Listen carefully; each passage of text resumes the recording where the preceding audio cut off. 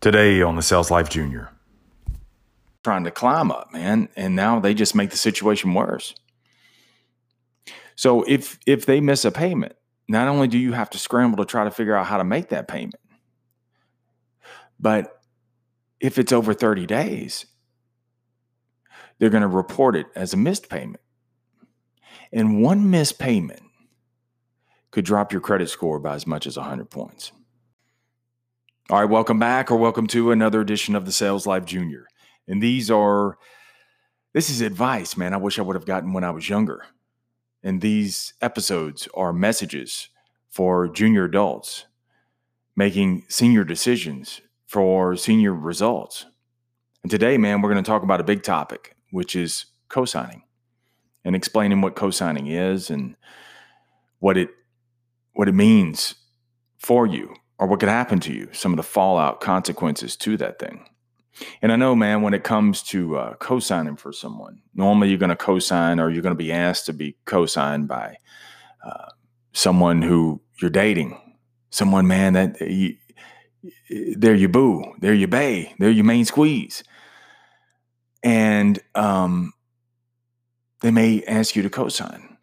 Or you may even have a buddy that you grew up with in high school, or y'all work together, man, and they need your help.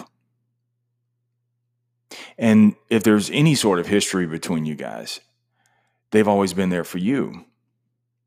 And so it only makes sense that you be there for them, right? Not when it comes time for co-signing on a loan. Because, see, a co-signer has to go on the loan, just to explain what a co-signer does.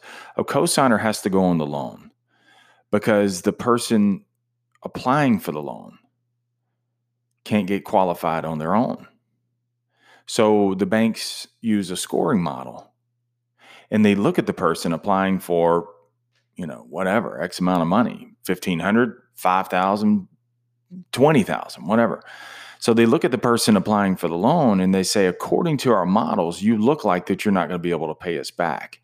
And so when you can't pay us back, we need someone else to go after. And see, if you co-sign, guess what? You're the ones they're going to go after. Even though the other person is enjoying all of the benefits. You get none of the benefits in co-signing, and you get all of the fallout, all of the consequences to that. Because, see, if you sign on the loan with the other person, meaning co-sign, the second one, if you co-sign, then you're now legally obligated to pay that loan back, even though you're not the one using it. And let me tell you this, the banks don't care. They don't care that there's a recession going on. They don't care that homeboy got laid off, that somebody's been sick. They don't care about that y'all had a falling out, or that your buddy tried to kiss your girlfriend. None of that. They don't care about that. The only thing they care about is who's making the payment. And if it ain't going to be them, then it's damn sure going to be you. So here's the consequences. Here's the fallout. If they miss a payment, then either you got to come up with a payment. That puts a hardship on you, especially because you're trying to climb up, man. And now they just make the situation worse. So if they miss a payment, not only do you have to scramble to try to figure out how to make that payment, but if it's over 30 days, they're going to report it as a missed payment. And one missed payment could drop your credit score by as much as 100 points. And see, your scoring model is very important. And in the future, we're going to talk about, maybe next week, we'll talk about the difference between credit score and credit history. But the difference, the banks use a scoring model. And so what they do is they use a scoring model called a credit score to assess the risk in loaning you money. And so if your buddy ends up not making the payment and dings your credit, this is where all the fallout comes. Then when it comes time for you to apply for a loan, they either deny you based on the recent derogs, the recent negative reporting, because he's been consistently every other payment, man, he's making a late payment or he's doubling payments. They're getting their money. It's dinging you every time.